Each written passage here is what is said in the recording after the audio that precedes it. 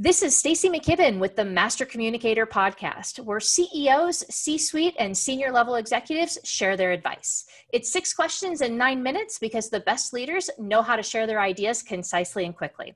Let's jump right in. Question number 1. Please, in a few sentences, tell me who you are and what you do. Hi, Stacy. I'm Lisa Bowman. I'm the former Global Chief Marketing Officer of United Way Worldwide and am currently the Chief Mojo Officer of Marketing Mojo. Very cool. Well, I love that because I bet marketing is a lot about mojo, isn't it? It is. It is about unlocking that secret magical spell to propel your business forward. So super excited about that. And yeah. Well, I'm really excited to hear what you have to say. We've been really excited about bringing on different leaders from different departments and subject matter expertise. So I'm really excited from a marketing perspective, your thoughts about leadership and communication. And I know the audience is going to be excited to hear about that. Great. Thank you so much. Question 2 for you. What's the best thing from your perspective about leading people? You know, from my perspective, I really think that when you're a people leader, people are very much like plants. As much as I will profess to not have a green thumb, I think that if you are able to develop them, you get the joy of watching them grow. So you water them with your knowledge, you feed them with good guidance, and then you get to sit back and watch them sprout and grow. And that's always been the biggest feel-good moment for me as a leader, is when I see somebody developing and on the path to what they want to do. You know, Lisa, I love that you say that because I've been hearing that over and over again, and it just really brings me back to how I think the most impactful and profound leaders are the ones who truly show up in service to others, that it's not about, working their own agenda as much as it is about really helping somebody else achieve their passion and their purpose and their vision of success. So I love the way that you said that. And that's an infographic right there, if I ever heard one, the watering of the plant and watching it grow and, planting it with all your seeds of genius. So that was great. Thanks. I often hear from other leaders that business would be great if it weren't for that pesky people problem. I'm curious, what are your thoughts on that?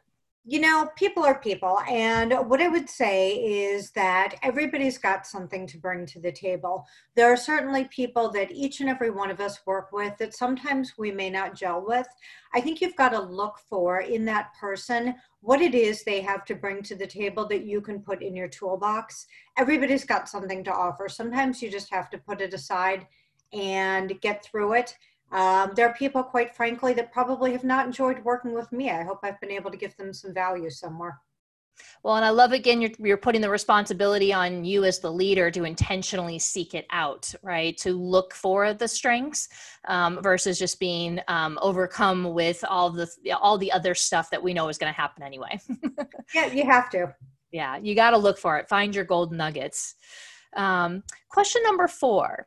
What other successful business leaders like yourself should be on the podcast? And really, I'm looking for who else should we be paying attention to? Who are other leaders and shakers out there that you think are influential to pay attention to? You know, I think the next influential generation of movers and shakers are the people that are functioning as brands.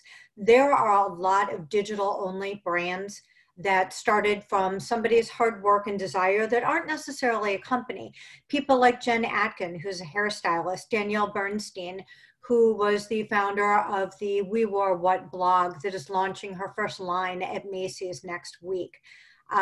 These are people that are doing really, really cool things, and they're not doing it within the general confines of corporate America and the traditional structure. That gets me excited thinking about the opportunities. I heard a stat here recently that, and I didn't hear this, I didn't take away the stat, but it was something of the lines that a lot of the jobs that are going to be of the future, we don't even know about yet. They're not even invented and not even working them. And to that point, I was at a youth marketing conference a couple of months ago, and one of the top rated jobs for Gen Z is they want to be influencers. They do not want to go into that traditional workforce. They see a great opportunity to leverage digital technology to be able to propel goods and services. That's amazing. What piece of advice about communication would you give to other leaders? I think the biggest thing that anybody can do is to be credible and authentic. We are dealing with so much coming at us today, and there's so much hype, especially in the news cycle, that I think when you really are credible and authentic, that seems to cut through in today's world of things that are just newsworthy and people trying to make things pop. So I think credibility and authenticity, while old school, can never serve you wrong.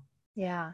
And I'm curious, your thoughts on authenticity. I mean, are there descriptors now that talk about what it means to be authentic? Because it's one of those words that gets thrown around a lot. I'm just not sure everybody knows what it means. Yeah, I'm not sure that they do either, but I think part of being authentic is actually being vulnerable. And as a leader, you don't always have to know all of the answers. That's one of the things that I always told my team at United Way. My name may sit in the box on the top of that org chart. I don't always have all the answers. I may not have the best answer. So if you've got something, bring it to me. That's being vulnerable as a leader, not making the assumption and not trying to help everybody understand that you always know the right way to go. Oh, I love that. That's so beautiful. All right. My last and sixth magic question. Tell us about your favorite boss or leader or teacher who's really influenced you. I've had several people that have influenced me, and because we don't have time for me to actually list all of them, I group them into a category. And what I would say is that my favorite and best bosses that I've had, although at the time I probably didn't realize it, were those that really pushed me out of my comfort zone and challenged me. And while I was going through that, I was probably hating it and wondering, why do I have to do this? But looking back, those were the people that were really responsible for developing and pushing me and challenging me. And that's the only way that you grow.